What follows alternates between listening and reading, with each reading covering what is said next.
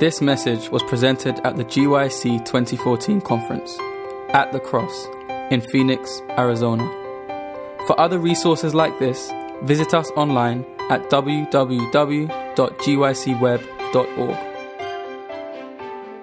My name is Taurus Montgomery. I am a pastor. I pastor the Harbor of Hope Seventh-day Adventist Church located in Benton Harbor, Michigan. And I am privileged to have you sitting in this seminar with me this morning.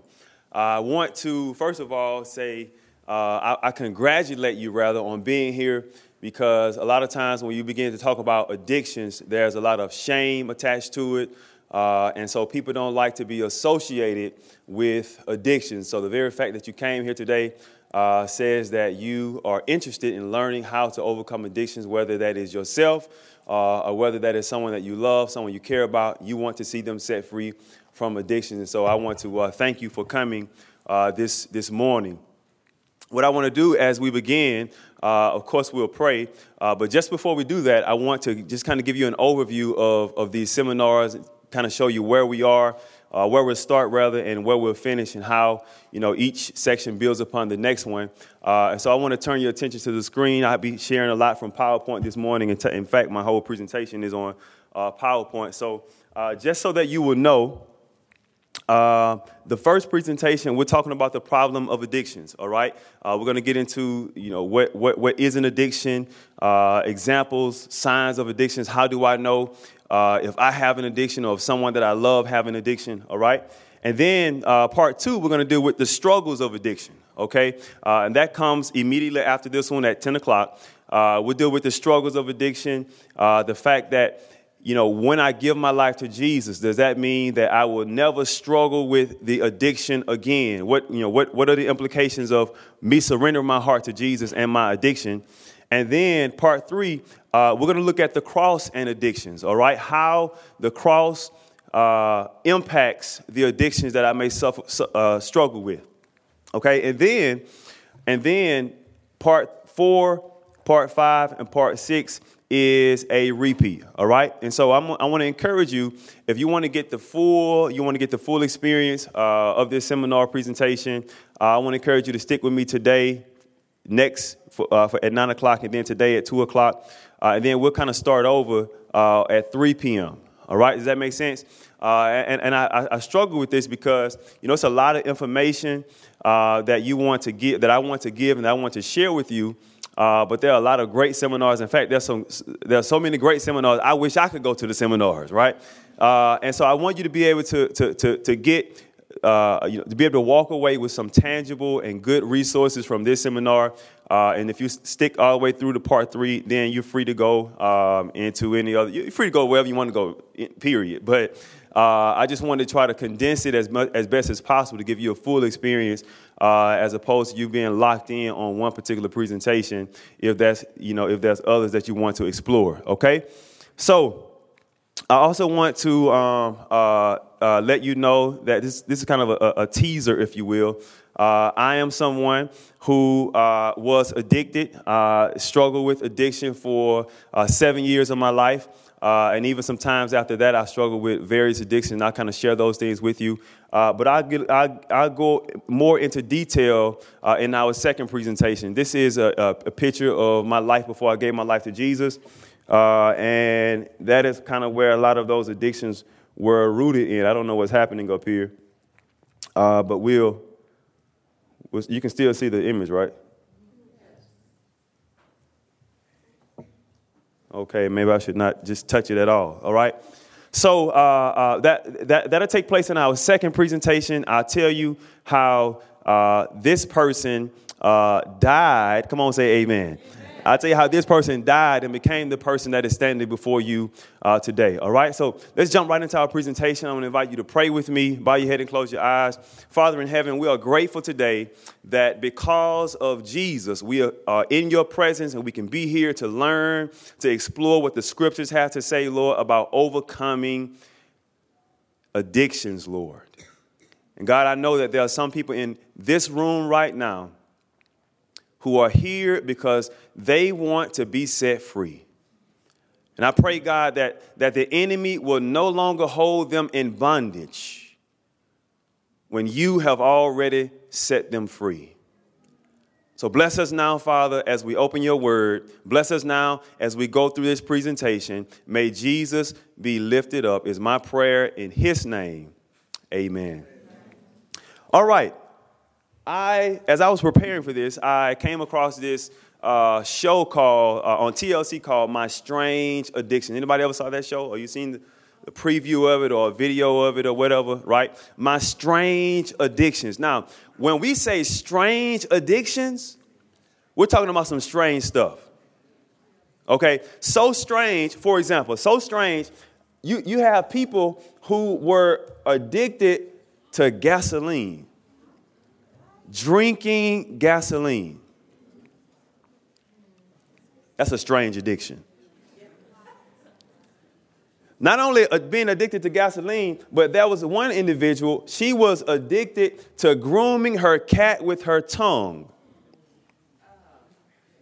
I know, right?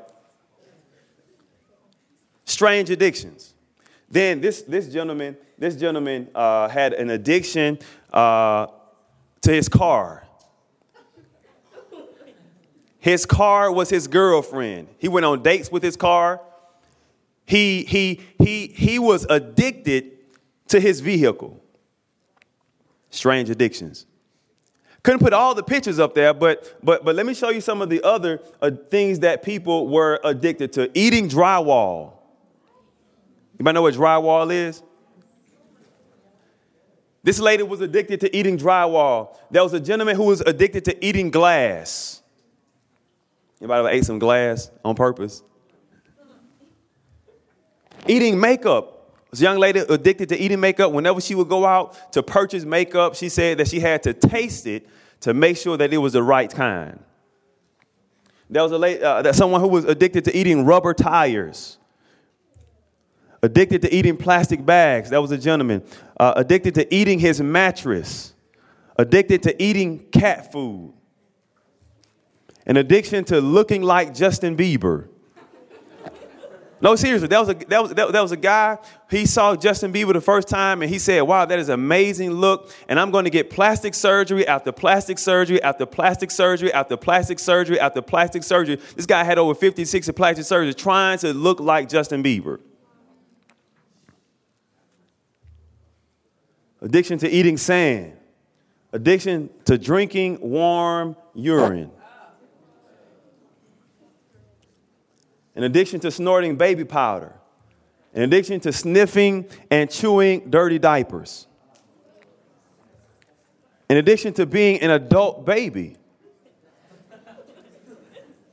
It was a gentleman who had a crib, a baby crib built for him. He 20, 30 years old. He had on a bib. He had a pacifier. He had baby clothes on. Strange addictions. Addiction to drinking paint. An addiction to stinging herself with bees. Now, we look at these addictions and we say indeed that, man, these are some crazy people. But the reality is every addiction is strange to God. Because when God first created humanity, God never intended for us to be addicted to anything but himself. If you're going to be addicted to anything, be addicted to Jesus. We'll talk about that in part 3.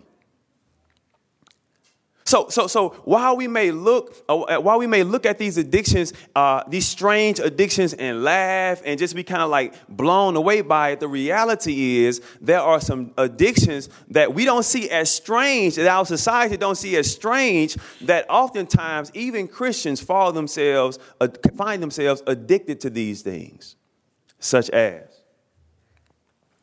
alcohol.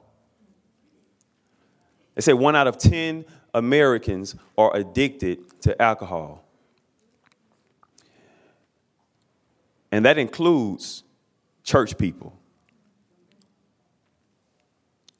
If we looked at alcohol the same way we look at someone eating drywall, I believe there will be less alcoholics today.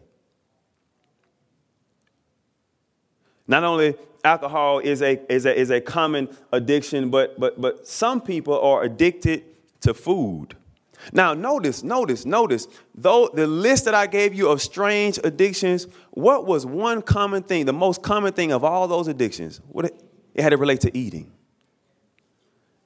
And when we think about that, and we think about the fact that the very first temptation upon mankind had to do with what? Had to do with eating. Eating is the strongest drive that human beings have because it is one that deals with our very survival. And the Desire of Ages, Ellen White talks about the fact that if one can attain victory over their appetite, then you can get victory over anything in your life. Some people have an addiction to eating food. And, since confession is good for the soul, that was one of my addictions as well. Now, it's hard to tell because I'm so big, right?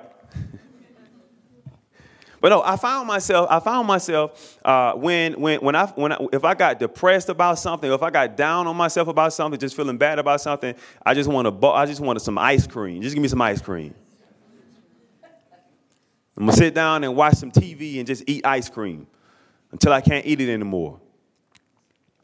Some people are addicted to food, and then you have others who are addicted to not eating food.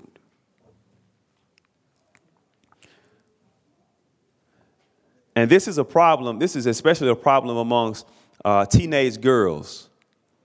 When you have the media displaying what beauty is supposed to look like, and you see all these images, whether you're in line shopping at Target or Walmart or just, walking through the mall or commercialized billboards, we have these images that are projected as to what beauty should look like. And oftentimes it's people who are very, very, very, very thin. And some young ladies starve themselves in order to look like this, and it becomes an addiction. Then you have sports addiction. You have some people, confession is good for the soul. I'm gonna give you the root of all this as we go along. Confession is good for the soul. Before I became a Christian, basketball, football, eat, sleep, drink, you cut me open like, basketballs and stuff started goozing out. Right? And so I had this addiction to sports, and some of you sitting out there right now, if you just can't stay off of ESPN to find out the latest updates, you got all these apps on your phone about who's winning this game and all that kind of stuff, then you want to really consider, you think about, is this an addiction that I have? You have sports addiction, and women see it all the time, especially in their relationships. When he wants to watch the game more than he want to spend time talking to you. Sound like I got somebody stepping on some toes in here. That's all right. You came to GYC to get your toes stepped on. Video games. Lord have mercy. Let me tell y'all. See, I pastor in Benton Harbor. I don't know if anybody knows about Benton Harbor. Sure, my buddy here knows about Benton Harbor. But Benton Harbor is a place is impoverished. It is high unemployment. It is thank you so much, sir. It's high unemployment. It is violence, crime. In fact, it was nominated. It was voted as the unsafest place to live in the state of Michigan. And that's where I live. I know, right? I know. That's where I live. But the Lord sent me there. Amen. And so I work with a lot of young people who have this addiction to video games. And hear me. Now, most of my church members are not Adventists. That's a great church to have. Did you get that? Yeah, they pre-Adventists. We still working on them. But here's what I found. I found that these young people that I work with, that they will spend hours and hours and hours. I have a guy text message me, send me a Facebook message, 3 o'clock in the morning, 4 o'clock in the morning, talking about Pastor Taurus, I just beat the game. If I can get you to stay up that long just reading the book of Matthew, we'll get somewhere. But there's a power, and we're going to get to the root of this. There's a power that is what will possess a person to stay up hours upon hours and upon hours watching playing video games or watching sports. What will possess them? It has to be something deeper than just that game. We're going to look at the root of it as we continue. Then you have people who are addicted to what, everybody? Money, addicted to money. Last time I checked, the Bible says that you have a choice to make. You're going to either serve God or mammon or money. You can't have both of them. But there are some people who have chosen to worship money and thus have become addicted to it. And you can't have both. And then, Lord have mercy, you have this porn addiction that has and is destroying so many lives of Christian people, Christian men in particular. And as a result of it destroying their lives, also the lives of the people that they love, be it their spouse or their girlfriend or their children. Now, there's a quote, or there's a saying that 99% of men have struggled with pornography at some point, okay? And the other 1% are lying about it. Now, while there may not be some research per se to back that statement up, but the reality is that pornography is a serious problem in the church, even amongst the clergy. In fact, let's look at this. These statistics here. These statistics were done at a Promise Keepers convention, and they were talking about pornography in the church. All right, now, 57%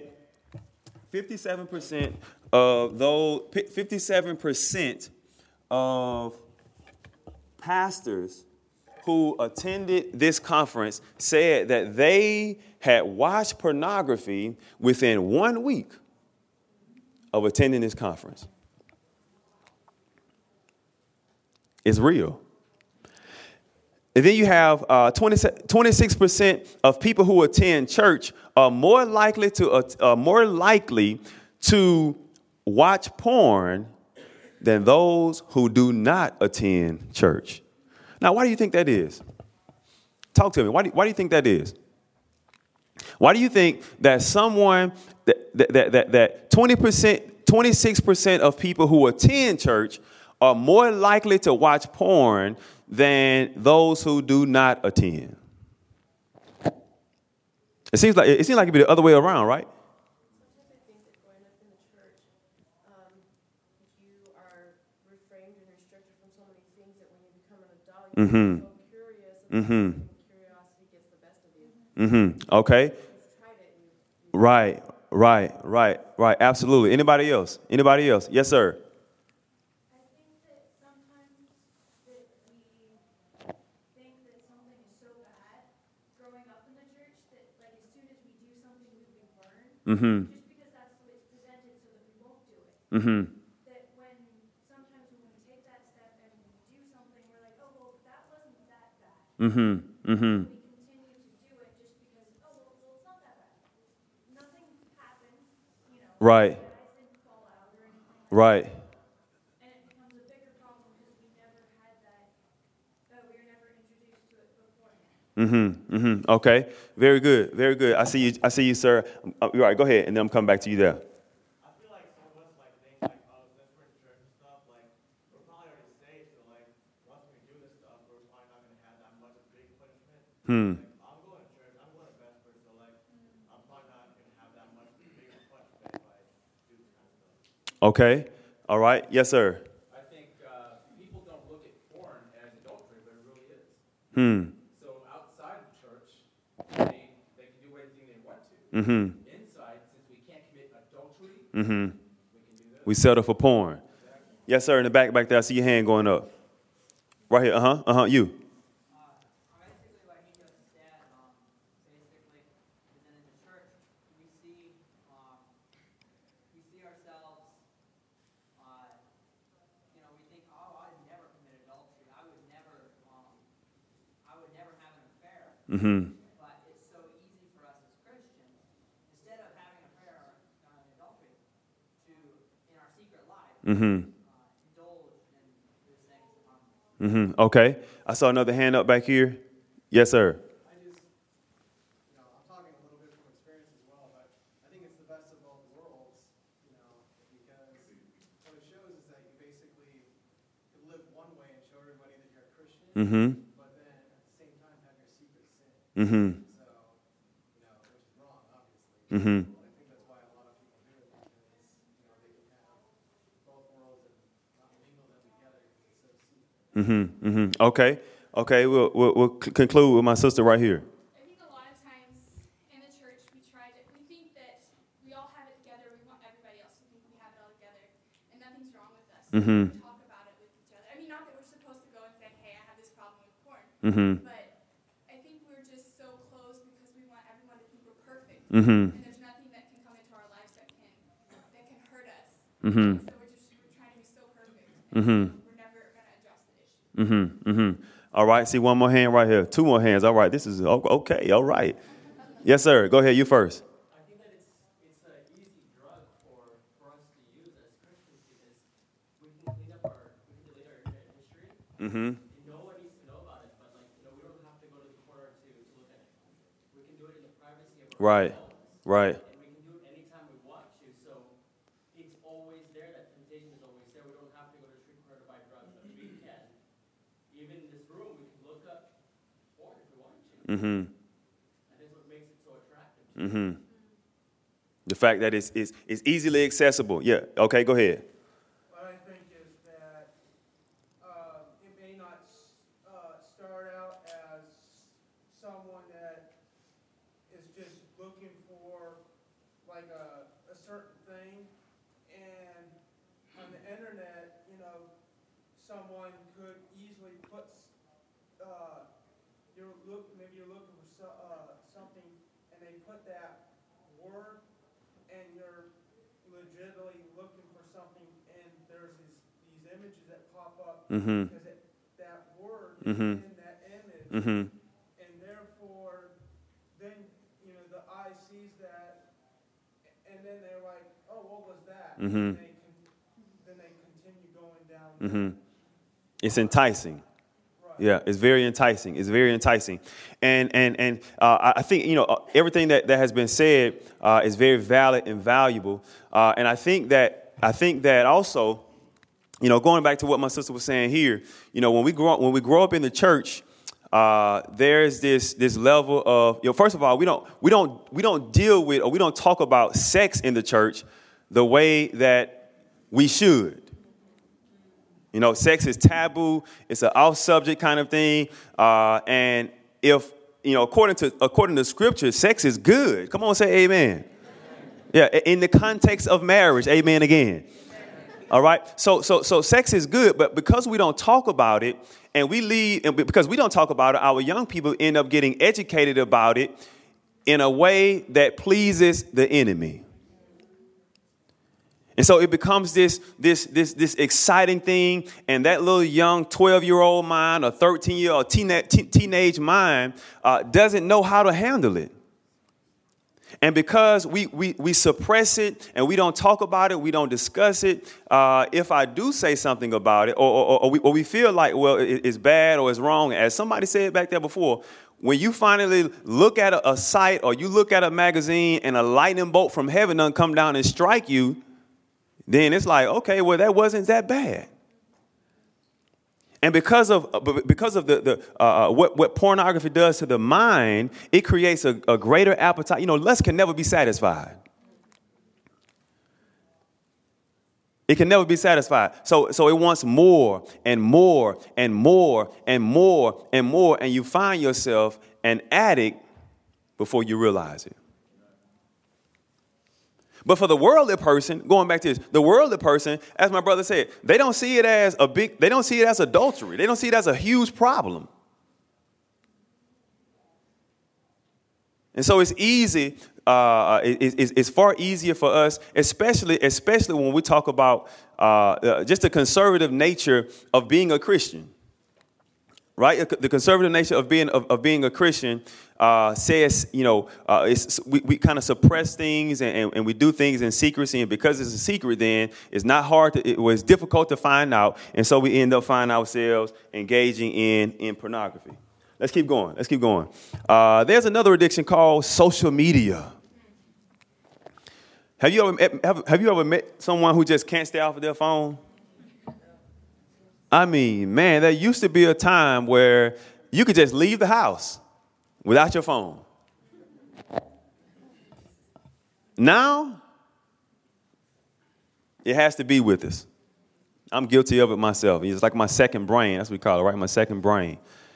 But there comes a point when the amount of time that you spend on Facebook or Twitter or just on the internet becomes problematic when you don't want to spend that same amount of time with God or reading scripture or being in religious services or going out and sharing the gospel. That becomes a problem when you spend more time on social media than you do doing anything else. All right? Now, how to know if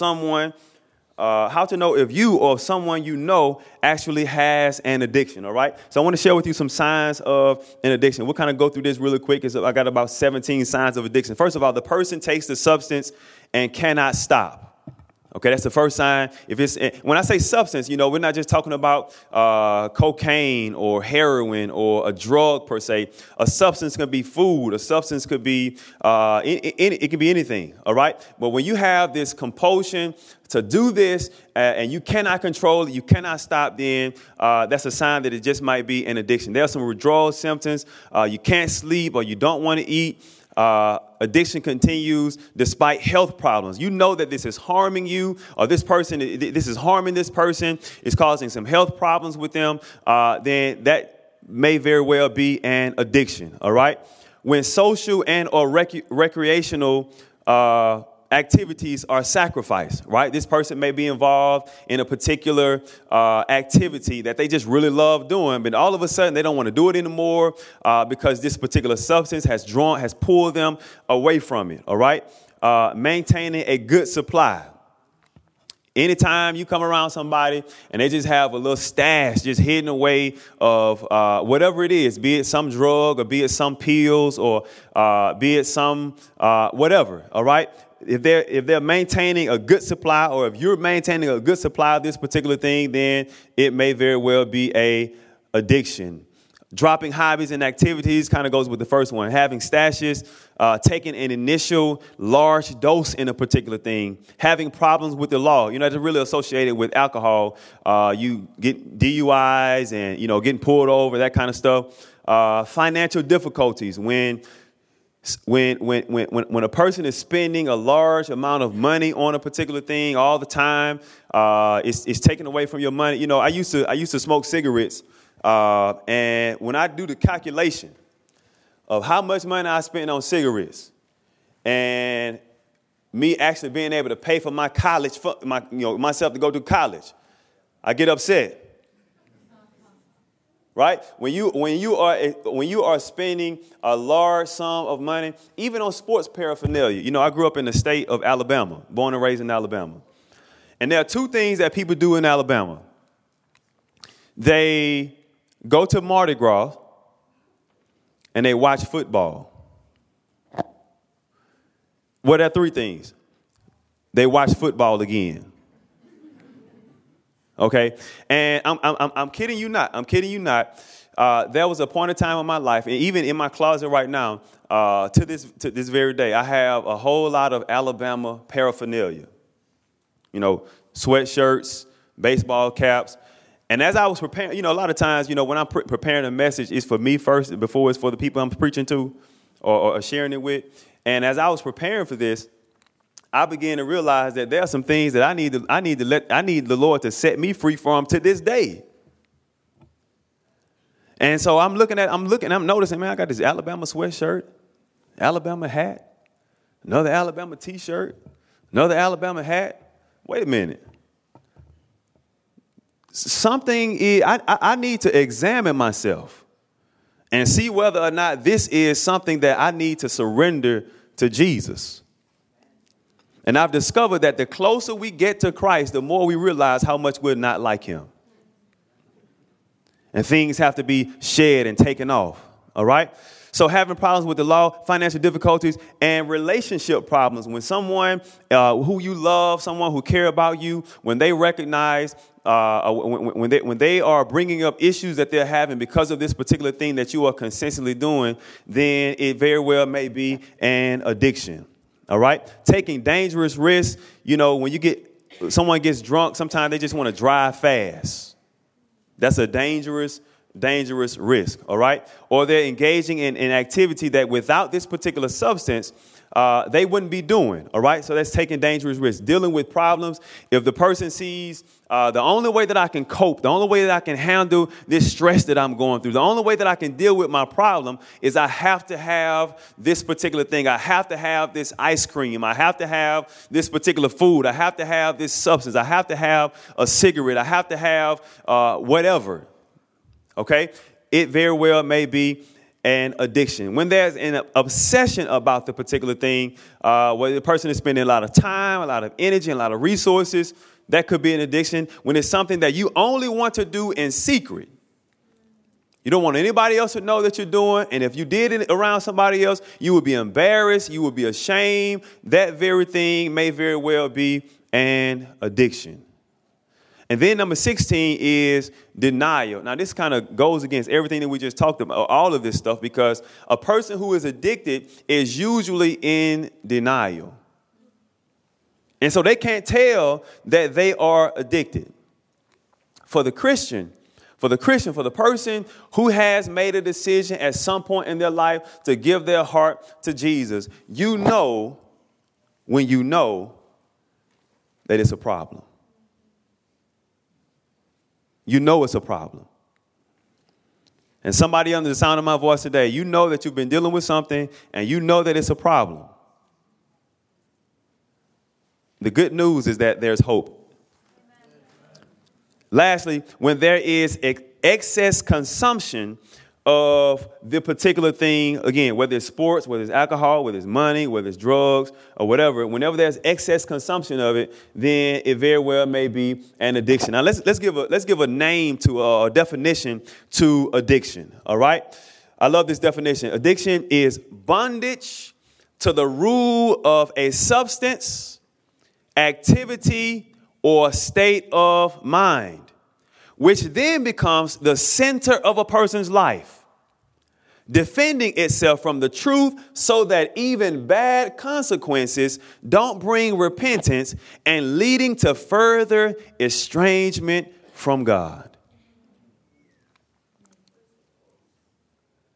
It can be, watch this, it can be a substance or activity or a state of mind. State of mind. Some people are addicted to being negative. Self-victimization. Can't see anything beyond their current problem. That's a state of mind. Or an activity. Now, I need you to don't misunderstand me on this. Don't misunderstand me on this.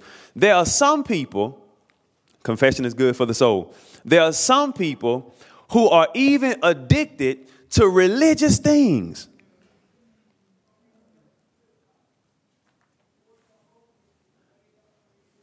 Some people are addicted to being up front on programs at church. Because, and then let me tell you something. As a young person, when I gave my life to Jesus, I didn't grow up in the church. When I gave my life to Jesus, it's like instantly. You know, I had this crazy fire for God. I just want to do it. God want me to stand on my head 5 times a day. I'm doing it. Right? God want me to walk 10 miles and tell 10,000 people about Jesus in 1 hour. I'm doing it. That was my mentality. Right? And so somewhere along the way, in my sincerity, I became addicted to the applause that I received for being up front in church. I became addicted to the applause that I received because I would invite so many young people, so many of my friends to church. And so there came a certain applause to that, a certain praise to that.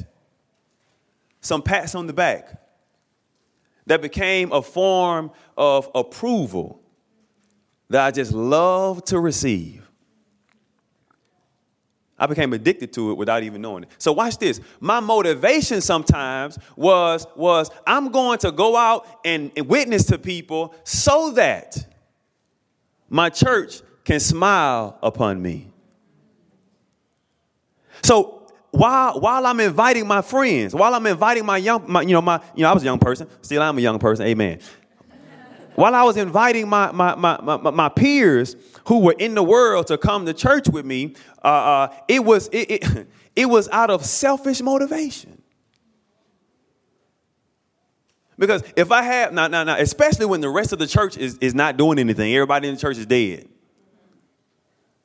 And here I am bringing all these people into the church and inviting my friends. And, oh, wow, look at Taurus. This young man is on fire for Jesus. He and his brother, the Sons of Thunder. I hated that name, by the way, but. So anything, whether it's a state of mind or an activity, a good activity, or any particular substance can become an addiction when it is the center of our life. The problem with that, you see, the problem with any addiction is that addiction tries to take the place of the lordship of Jesus Christ. And so when we talk about anything, alcoholism, for example, the problem is not necessarily just the alcohol. The problem is the place that alcohol takes in the alcoholic's life. It becomes its Lord. In fact, when Scripture talks about alcohol, or when Scripture talks about any addiction, period, it talks about it in a sense that modern science doesn't want to talk about it. What do I mean by that? Well, modern science says that alcoholism is more of a sickness, or it's a disease. All right, and so they keep it on a physiological or even a psychological realm. All right. Now. So if a person is just suffering from alcoholism, from this sickness, then all they really need then to be cured is a self-help 12-step program. And they go through this program, and the program will if they just stick with the program and do it right, they can be cured of this disease. Well, when I look at my Bible, the Bible doesn't. The Bible refers to alcoholics as drunkenness, and it's associated with sin. If we follow modern science and take away the sin problem, then that also takes away the necessity of the gospel. Did you get that? If alcoholism is cured by simply a 12-step program, then why do I need Jesus? Alcoholism is sin, according to Scripture. Look at what the Bible says in Proverbs chapter 23, verse 29 to 35. Who has anguish Who has sorrow? Who is always fighting? Who is always complaining? Who has unnecessary bruises? Who has bloodshot eyes? It is the one who spends long hours in the taverns trying out new drinks. Don't gaze at the wine, seeing how red it is, how it sparkles in the cup, how smoothly it goes down. For in the end, it bites like a poisonous snake. It stings like a viper. You will see hallucinations and you will say crazy things. You will stagger like a sailor tossed at sea, clinging to a swaying mast. Verse 35, and you will say, they hit me, but I didn't feel it. I didn't even know it when they beat me up. When will I wake up so I can look for another drink? That's addiction. And the biblical view of drunkenness, which is the prototype of all addictions, is that it is always viewed as sin, never sickness. You understand the difference? Yes, ma'am. Proverbs chapter 23, verse 29 to 35. You're welcome. All right. So when you look at these instances of people using alcohol, using wine, it is never because the person is has a sickness. Right. It is never something that God looks upon with excuse. Are you with me? Is always viewed upon as sin, and thus, which is why it's important for us as believers to look at it, to call it what it really is.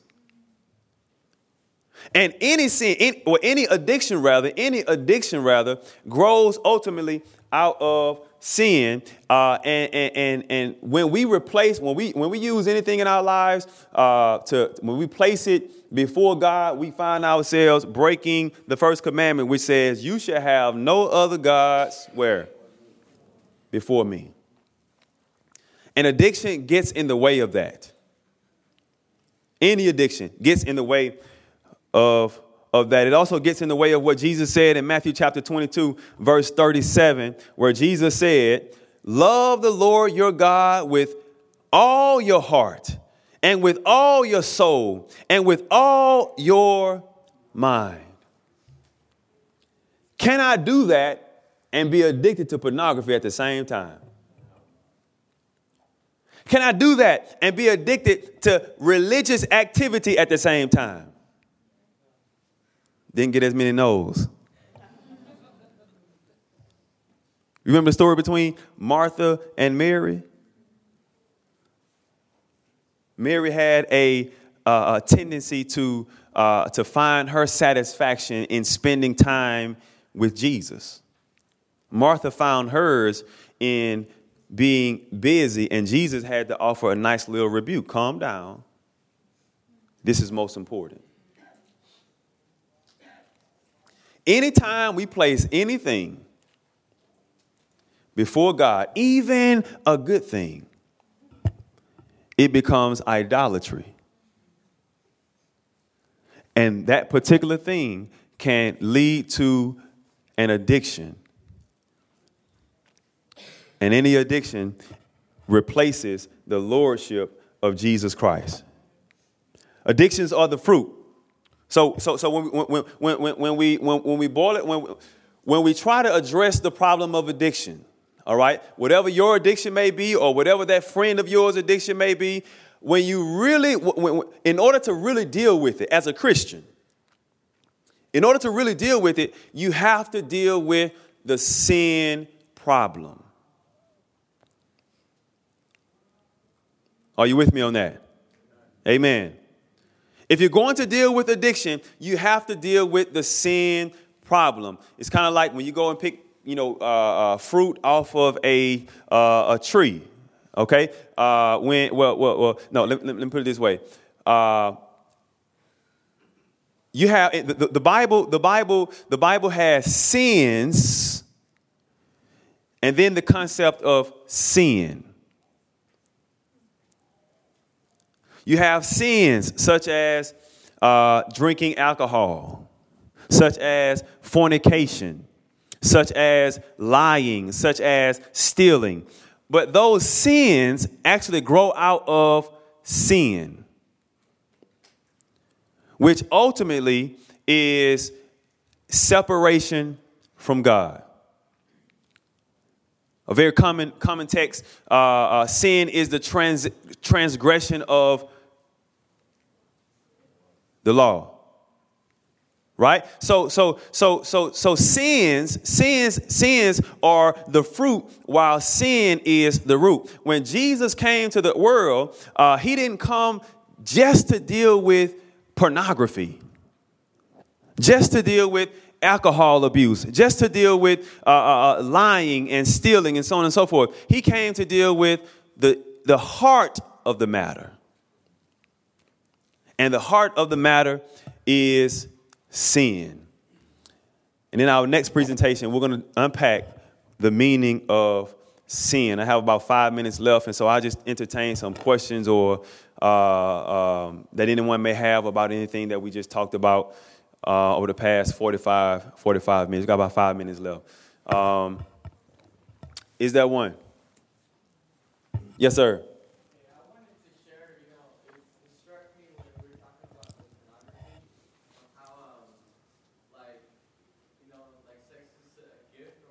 Mm-hmm. And, the media is like always bombarding us where it presents sexuality as only like seeking your pleasure, as being just in the erotic form at all times, when sex has like so much other gifts that are involved with it.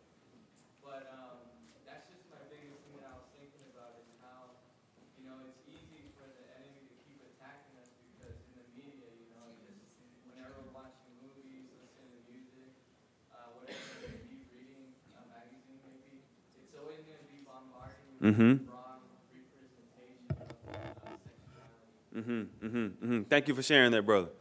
Thank you for sharing that. Yes, ma'am. Can you go back where it says about Noah and other? Sure, those biblical references. Yeah. Absolutely. There you go. Yes, sir.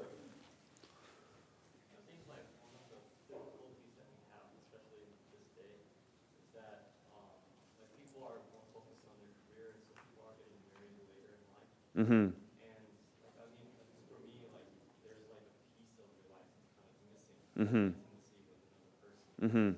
That's empty.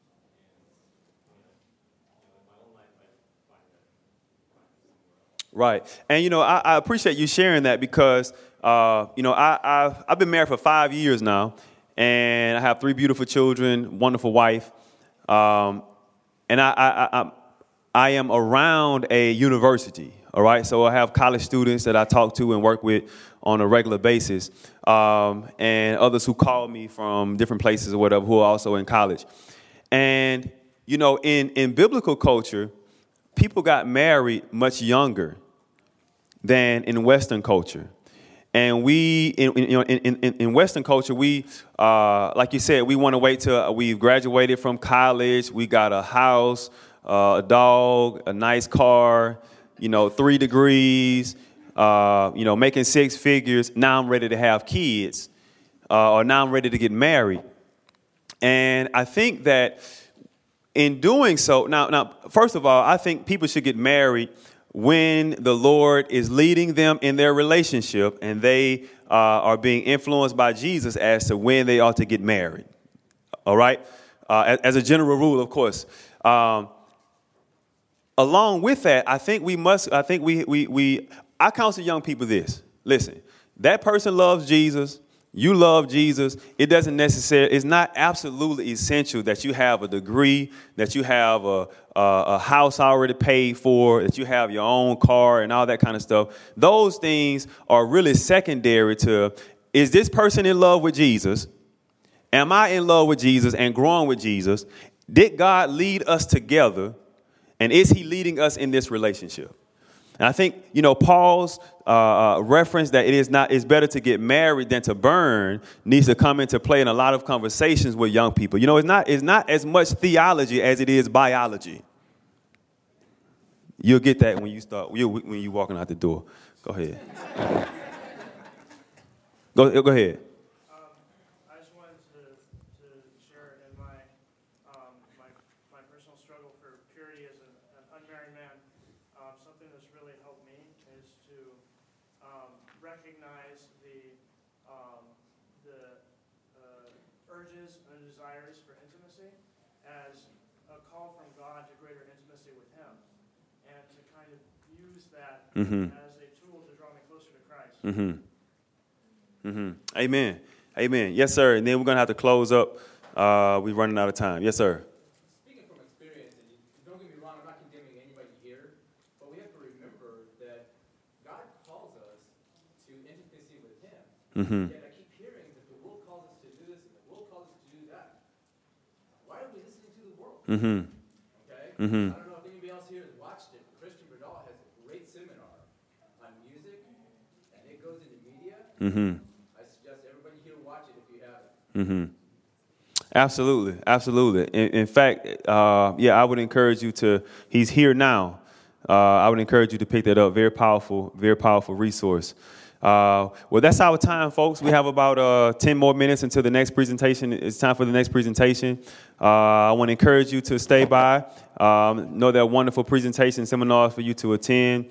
Let me pray with you, and then I'll dismiss you. Father in heaven, thank you again for allowing us this time together. I pray that you will continue to lead and guide all of us, Lord, in our freedom in Jesus Christ. We thank you for hearing the answer to this prayer. We ask it in Christ's name. Amen. This message was recorded at the GYC 2014 conference at the Cross in Phoenix, Arizona.